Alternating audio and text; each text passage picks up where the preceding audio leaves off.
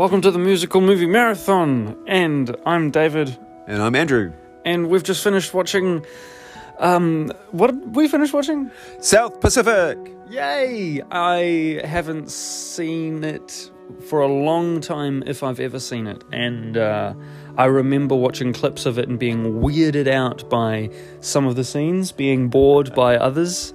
It has dated, and I want to ask two questions of you after you've said your general thoughts, Dad. Oh, okay. What do you think of the special effects, especially the colour? What did you think of the I've forgotten what the second one was. And could it be remade today? And but a lot, probably most importantly, how is the music, and how did the music impact what sort of story and how it was told? Because that was the one thing that I think stood out to me the most, was just how clever it was musically. But there are a lot of concessions that we must give in our praise of this. Would you like to give the concessions, Dad? Oh, well, general thoughts? Okay, yeah, general thoughts. Yeah. Okay. So for Rodgers and Hammerstein, this was the Love musical. So The Sound of Music was about families, and this Mary Poppins, of course, was about... Mary Poppins wasn't Rodgers and Hammerstein. Yeah. But there was about... The King and I. Children's, and yeah, King and I was obviously about... well, yes, it was love. But this one deals with love on so many different kinds of love, so many different levels and trials and tribulations, and I think mostly about the differences in love and how people who are very different can fall in love together. So in that regard, it's still a very important musical. It was iconic of its day. This, to me, South Pacific is to musicals what Gone with the Wind is to movies. Really? I think so. Wow. I think this is the musical of musicals in terms of romance. So, concessions. 1950s, we've got Technicolor, we've got filters, probably post-production, I think, rather than during filming, which they just overdo. And it really annoyed me the first time I saw it, all these, this wash of yellow, or even at one point red. Oh, and they had this nice little sequence going. Then it was yellow, then it was red, then it was green, then it was blue, and it was really distracting. The other thing that distracted me the most throughout the whole movie was the deliberate use of smoke in front of the camera. It's just a real pain. But that was their attempts in those days to get this sort of mood thing going. They used some soft filters on some of the cameras to get this, this sort of oval effect or circle effect, when they wanted to show that someone was focusing more on a particular person or something. So apart from that, and the obvious miming, so you couldn't really tell if they were really singing that or not, the rest of the production is just fun. They're obviously on location. They've got real troops there. They've got real equipment there, like the planes, and so on. So, it's done well. But as in terms of the music, your final question there, simply iconic. We're still singing one, maybe two of those songs, certainly one of them, today, and lots of them can still be brought out for particular concerts or times. And they're still good just as songs, even without the context. The context, of course, helps if you know where the songs come from, where they are in the story, who sings them, why they're singing them. That makes a big difference as well. But Rodgers and Hammerstein, okay, Sound of Music was, the iconic TV musical, but this is the ultimate romance. And for people of its generation, this is the biggie. Yeah. All right.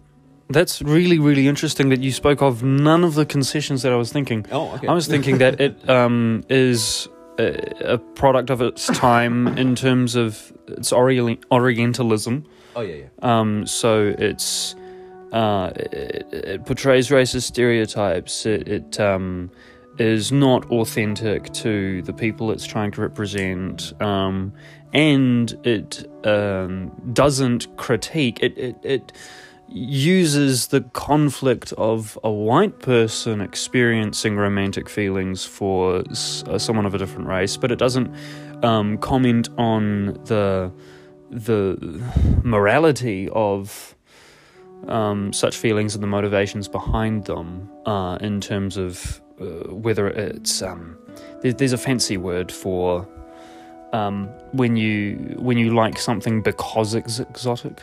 Yeah, exoticism. Yeah. Oh yeah, exoticism. There. Okay, and so it deals with that, and I think you're really interesting in pulling out the theme of difference, like love amongst difference.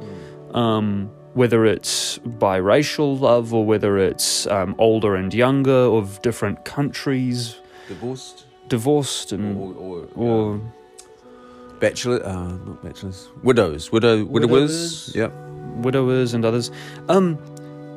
And I think it'd be strange to try to see if this film can kind of be, or this story can be redeemed from its the foibles of its time. And I haven't even mentioned the sexism, which I didn't notice too much of, but there was certainly a lesser role for women in this story than for men, even though it's a love story, you know.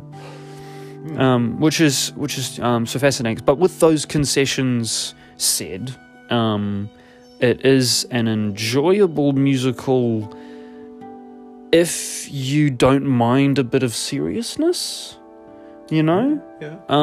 It's not as sad as other musicals like Showboat. Yep. There is loss of life and other things as well, and other tragedies. And it is dramatic in the ups and downs of will they or won't they? Will she, won't she? That sort of thing. Will he, won't he? Will he, won't he? Exactly.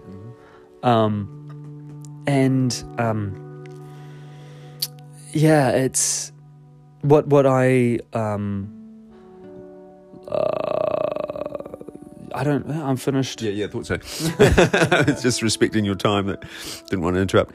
Okay, so I think something to remember is the context. So it was written in 1949. It had been on stage for 10 years before this one was made in 58. Context-wise, I think it was actually ahead of its time. While it is, by today's standards, very sexist, mostly in the sense of gender role stereotyping. So the way that the expectations of the different roles, particularly women, obviously, the freedom that women have or don't have, the sort of social niceties, the expectations, and the way women are treated, sometimes with respect and sometimes not with respect. Yeah, so those things are definitely evident. However, I would say they are of the time. And so for the movie to actually not condemn mixed race love, and not condemn loving internationally, people from different countries, and not condemn people loving of different ages or of widowers. I think that was a big step forward for Rogerson, for the movie makers, to do that in that time. Interesting. Nowadays, of course, it's, what's the big deal? Ho hum, it would have to be different kinds of relationships that would be, put into that if you were going to remake it. I don't think you can remake this. I don't think you should. I think I treat the movie now a bit like Showboat, as a piece of history in itself. So while it is obviously fiction, loosely based on events in World War II, I think trying to compare it by today's standards doesn't really work. One thing you did mention, which was glaringly obvious, and I should have mentioned earlier, but there you go. was their treatment of the Polynesians. That probably more than anything really annoyed me. Even, I don't know, the smoke was pretty bad. So I think my bugbear with the, can I hold this for you? Yeah. With the Polynesians is that they never identify exactly where they are. Yeah. And that annoyed me intensely. And the other thing is, when they do visit the island of Bali High. Yeah, of the natives, there's a huge mixture of cultures there. Yeah. They've got all sorts of artifacts, cultural resources from all different kinds of Pacific Island nations. So to mix them all up in one place is very strange and very weird. And I find that, unfortunate that they didn't really identify one particular people group. Later in the movie, they mention Bougainville, which obviously places them in the Coral Sea, in which that makes a lot more sense. The other tricky thing about that is, of course, around Bougainville, Solomon Islands, Papua New Guinea, they're not Polynesian, they're Melanesian. So it's quite a difference. And I did see, and it was quite confusing, I did see a lot of Melanesian culture in the movies. So that was, even mentioning the whole thing is just called South Pacific, really. But there you go. So apart from the treatment of Polynesians and Melanesians and the treatment of women, I still think it's a good movie in terms of remembering and enjoying the trials and tribulations, the logic and emotions of courtship and of starting relationships, and of course of romance. Yeah, the last thing I'll say about the cultural aspect of this movie is that I would love to sit down and watch this with my friend GL, who's Filipino, and maybe with my Indonesian friends as well. Unfortunately, I can't quite do that, but we're just in different countries at the moment. But she has mentioned to me that there is a trend in the Philippines, at least, which is a very modern country, that there's this kind of romanticism of white men for Filipino women to, and there's also a little sub push against that, you know. Yeah, and that's really interesting that there's more dynamics to this story than just what we're seeing. How accurate is this? How do the Polynesians, Melanesians, how do they feel about this situation? Why is Mary so keen to marry off her daughter to this lieutenant, you know? And if not, then she'll marry the French plantation owner, you know? And it's just, it's kind of sad, and it's it's very but it's more than just but here's the other thing about it, and it leads me to that, is that it uses this tense background of war and separation from home, and separation from the people you love, to and this confusing cultural around you, this foreign culture. It uses that to tell a beautiful story of learning to accept people who are different to you, and I think that was really that's powerful when you, and that's something I think that we can do in every generation. We can use the situation, the tense situation around us, to tell a cool story that relates to every generation and everyone. Yeah. And that's about all I wanted to say. Apart from the fact that it came out the year after World War II ended, 1940. Oh, yeah. When did World War II end? Oh, 46. 46. And so this came out 2 years after that, in 48, right? 49. 49. So 3 years after So it that. would have been in production. So it would have been really, really recent. And how do you think the audiences would have felt about watching something so close to home? Yeah, I think it would have been fine. Because of course, one of the things, of course, that the movie does is it romanticizes the South Pacific, which is lovely. So would have been a great tourist video. So for people to come out of the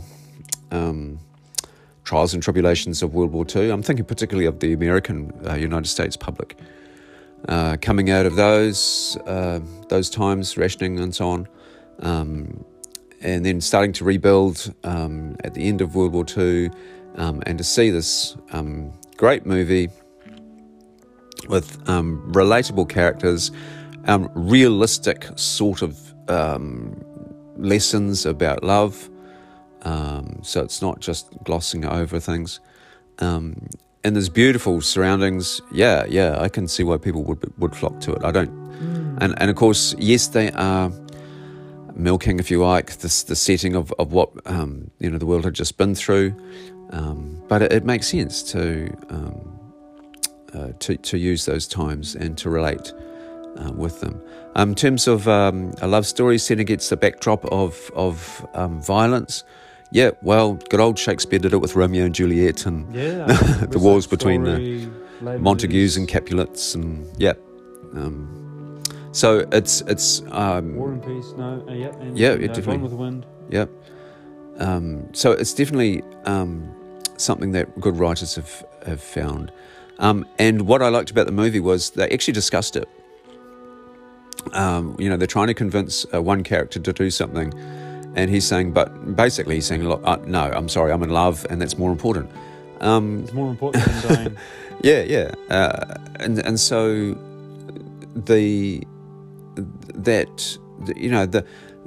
does my personal situation override the needs of my nation or my people or a whole lot of people? There's obviously various opposite philosophical viewpoints, but the movie actually shows those, and it discusses them. It doesn't make a decision either way, but it just shows that there are two realities: the larger picture of the war, the smaller picture, the personal picture, coexisting at the same time, and people do have to often choose between them. And the movie shows that those choices in both ways, that when people choose for the personal and when people choose for the greater good. I think it really probably promoted the greater good rather than the personal, but yeah. The personal was worked out by the greater good in the story. Okay. I want to comment on the special effects you've commented on. The special effects in terms of the colour and the smoke and the vignettes, all of which are very non-naturalistic uses of camera techniques, and they naturally separate the audience from the story, which is kind of interesting because music and singing, a character singing in the movie, can do both, right? A song can jolt a person out of the reality of the movie, but it could also draw the audience member deeper into the reality of the characters. And I think that likewise with special effects that are naturally unrealistic or unnaturalistic, it can again do both. So because it was trying to do this whole dream sequence or dreamlikeness during, especially the songs, and during the conversation, the dialogue, it was almost always plain. but when they were singing, it was very, very often in some wash of colour. Or smoke. And I didn't mind, but only because I knew that they were doing it on purpose, and they had a goal with it. They were trying to, make me, plunge me into the romanticness of it, or the unrealisticness of the singing. But I think you're right in saying that it was jarring. And so you've got to be really clever about the way you do it and not just throw the audience in there, unless it's the very first thing they see, if it's the introduction. Now, that's the next thing, is the adaptation of this from the stage to the screen. And I could tell that there were conversations they added for the screenplay. For example, I think the one in the plane with our lieutenant and the pilot was, and maybe the whole pilot character was added, but I'm not sure, or maybe just expanded. But yeah, a lot of those things that you can do in a movie that you can't do on stage, like dropping someone out of a plane and dropping him a boat from the air, and having the Japanese shoot at him when he's in this boat, and having these planes come and bomb the guns on the island, and all of that scene, and a lot of I wonder if that whole event of this Willis Billis guy doing that crazy stunt was added for the movie for drama, and I wouldn't be surprised, and I think it's a great thing to add. I think it added a lot to the picture, and it's wonderful when you can have a musical that is also able to do that sort of stuff, because the stage is limiting in the amount of real events that it can portray. True. Anything about the adaptation? Yep. So I think you're right about the plane.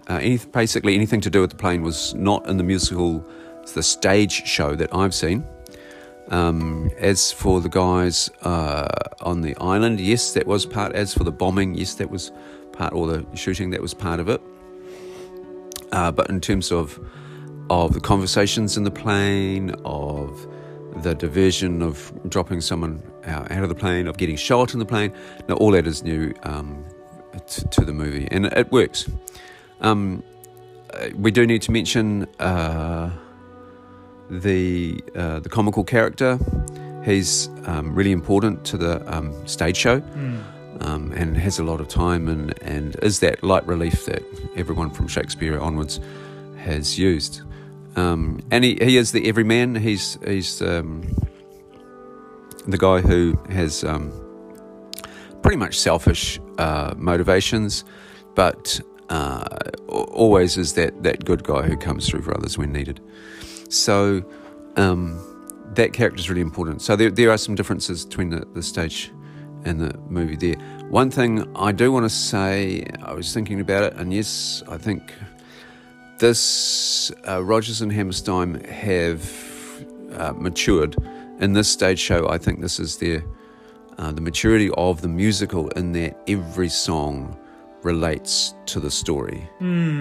Every song moves the story. Even the beginning, there's nothing like a dame. The idea is, they're setting up. They're telling us setting a setting. They're telling the audience that personal relationships are important, even in the bigger picture, or maybe especially in the bigger picture. And that, men and women are looking for companionship and love and all those other things. So, Wash That Man Right Out of My Hair, which is playing in the menu at the moment. Short, sweet, fun song. So there are a couple of comical songs. Pleased to see one of the Polynesians, although I think she's more Melanesian, singing. Twice. Yep, two songs. So that was good. So what do you think about this idea of all the songs telling the story, and of that being a sort of a more mature musical than some of the others we've seen up till now? I think that you're right in... I'm not sure if it was... If I would draw the connection between maturity and all of the songs being relevant to the story, but maybe that is a good inference. What I noticed about the impact of this being one of their later pieces was it was a little bit indulgent, I think. Not indulgent in the songs, like you're saying, well, they all related to the story, but indulgent in the story, in that the story was very slow. And they were just expecting people to want to watch the whole 151 minutes of it because they were big blockbuster movies. And so I'd be really interested in picking apart the stories, the screenplay structure, and seeing, can this be tightened up? Why does it feel slow? Are there discrepancies in the scene, in how it flows from scene to scene? But I don't think so. I think that there is this nice flow to the events.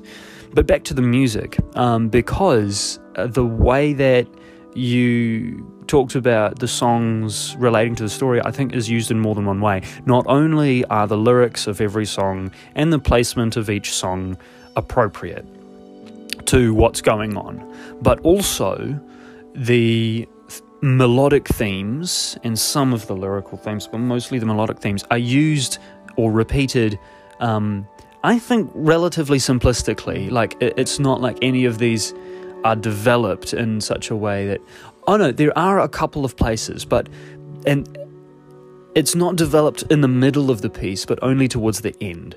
So throughout the show, you get like a new song and then a new song, and then occasionally you'd get like 8 bars or 16 bars of a song that's already been sung that the people are singing together. But most of the time it's a new song, and there's a lot of songs, and that's something that is also unusual. Is that it's not like The Greatest Showman where you've got 5, showstoppers and nothing else. You've got a lot of familiar songs. Almost every song that is sung is familiar. There's like 6 or 7 which are just beautiful. But you've also got these little conversation style songs in between, and I think this is helping to pave the way for rock operas later down the line. But also, this is the development of the theme idea, to talk about the way that they reprised songs at the very end, that is the way that I think music can be used in a really powerful way if you change the intention behind a piece. So when Emil is singing Some Enchanted Evening to, I don't even know her name, what's her name? Frobisher, wasn't it? Frobisher, Mrs. Frobisher. Ms. Frobisher. And at the start of the movie, it's like a proposal song. And then throughout the piece, she goes on and off and on and off, and eventually off, and then he goes to this island, and then she thinks that he's died, and so she runs to the beach, looks at this island, and sings Some Enchanted Evening again. And it changes the way that you hear that song, and it's really important and powerful, and that's what I think musicals can do that an album can't do, that a movie without music or without singing can't do that. And so this is something that's unique to musicals, which I think can be, dare I say, utilised a lot. There's one other example, and that's the Dites-moi pourquoi song that Emil's kids sing. So he sings this with them at the very just after he sings Some Enchanted Evening, and then Miss Frobisher leaves.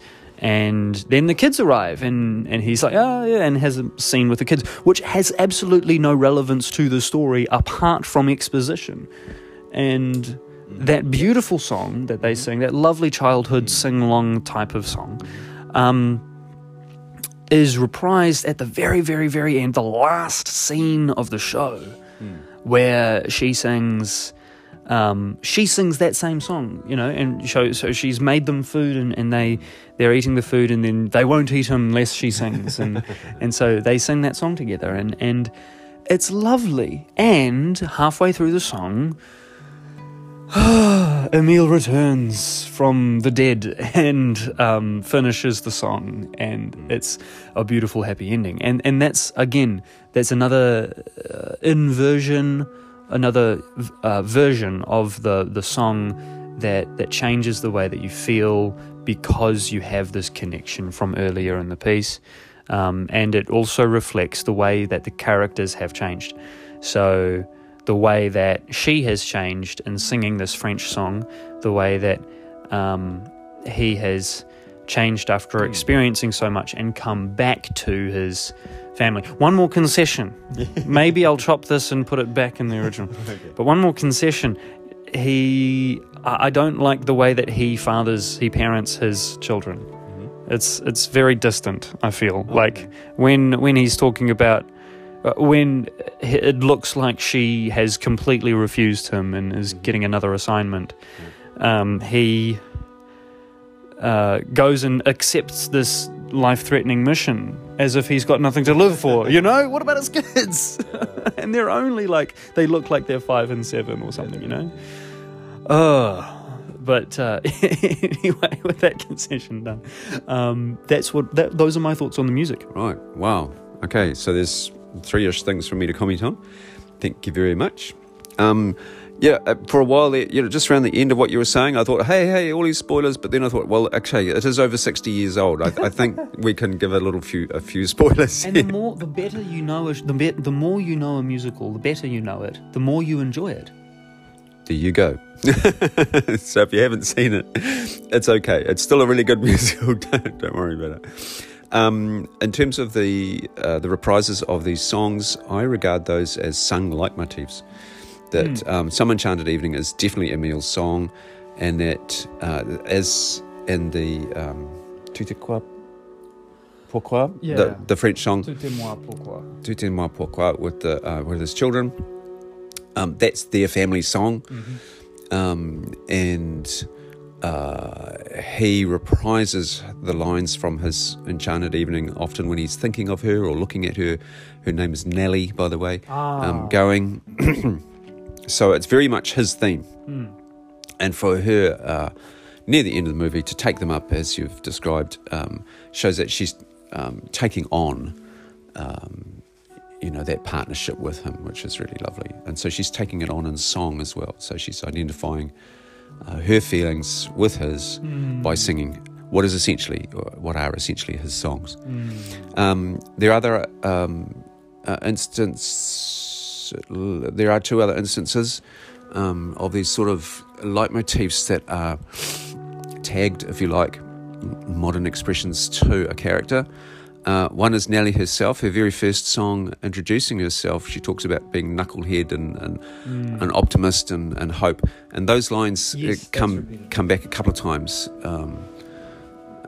in the show, just to remind it that's her theme, and that's sort of this base character, that the character base that someone has, that's her. And the last one, of course, is that beautiful romantic song, Younger Than Springtime. Which again is weird.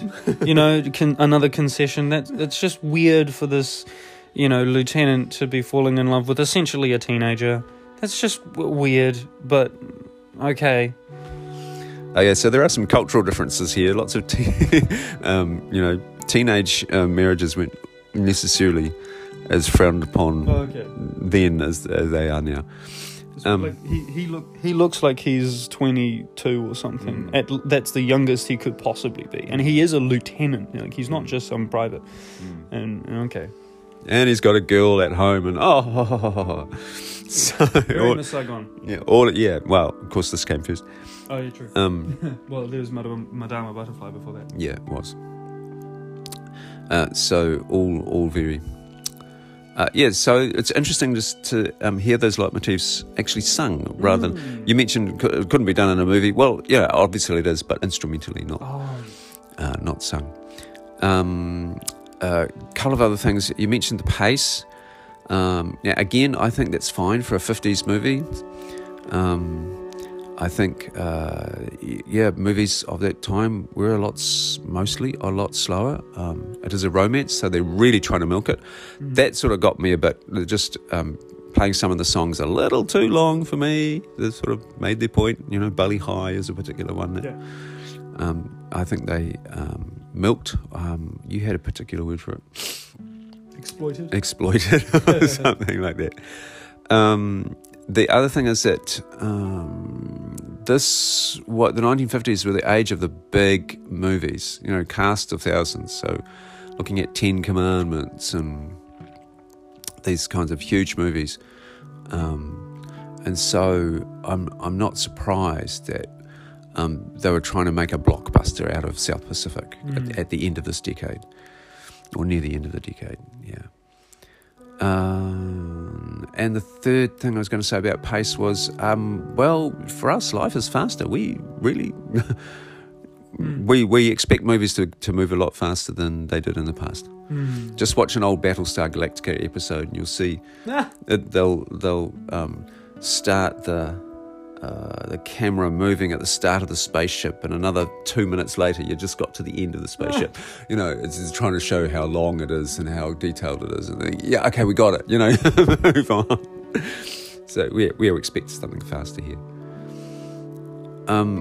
Beautiful movie, lots of youth, some fun humour in there from a couple of the characters. The script is, definitely wooden and out of date now, but still a sweet musical.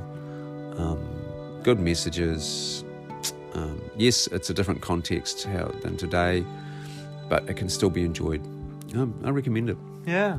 And the other comment that I had about the music was that you reminded me of Bali High, and I think that they didn't use a Polynesian sound, but they did use this weird interval of the seventh, the major seventh in the scale. The melody is Bali High will call you, something like that. That's right. And that has been used in multiple different situations, notably in the 50s with Bond. He uses semitone. His theme uses a lot of semitones. So does Get Smart's theme, which is a takeoff of spy themes. And again, notably, West Side Story. And so this trick of the semitone representing something foreign, because it is a very it's the most clashing interval in the normal Ionian major scale. Yeah, the second. Yeah. No, the major seventh. Sorry. Yeah. So because that's the weirdest, most jarring interval in our in the normal key for music, it's used for foreign situations, and West Side Story does it again. Right. And some would say it develops it a lot better, and I think there's just a lot more to develop in West Side Story than there is here. Whenever Bali High or the mystique of the exotic was referenced, then that motif came through. True, yeah. And I really appreciated that that detail in the score. Yeah. But that's all that I need to say about. Yeah. I don't need to say anything, but even though this is a short episode, it's a very good episode. I don't think I need to edit anything. It's great. Okay. I really like it. Yeah. No, I love the movie. It's fun. It's sweet. It's long, so get some chips or something. Make a drink halfway through. It's got an intermission, which is great. I mean, there are the things that we talked about in previous episodes, which we could mention again here, is the fact that most of the songs, the characters breaking out into song, they know that they're doing it. Yep. It's not a dream sequence. It's not like they're in a strange musical world. It's like they are actually in real life, but they're just singing all the time, you know? Yeah. And some of the times gel's better than others. There are some times when, like, gotta wash that man right out of my hair. It's a very normal thing to, like, sing in the shower or sing a funny, jokey song with your friends, right? And then also to sing a love song to your fiance is also a really normal thing. And there's sing a song with your family is another normal thing. And so there are other times when it's really appropriate for them to be singing as just normal people.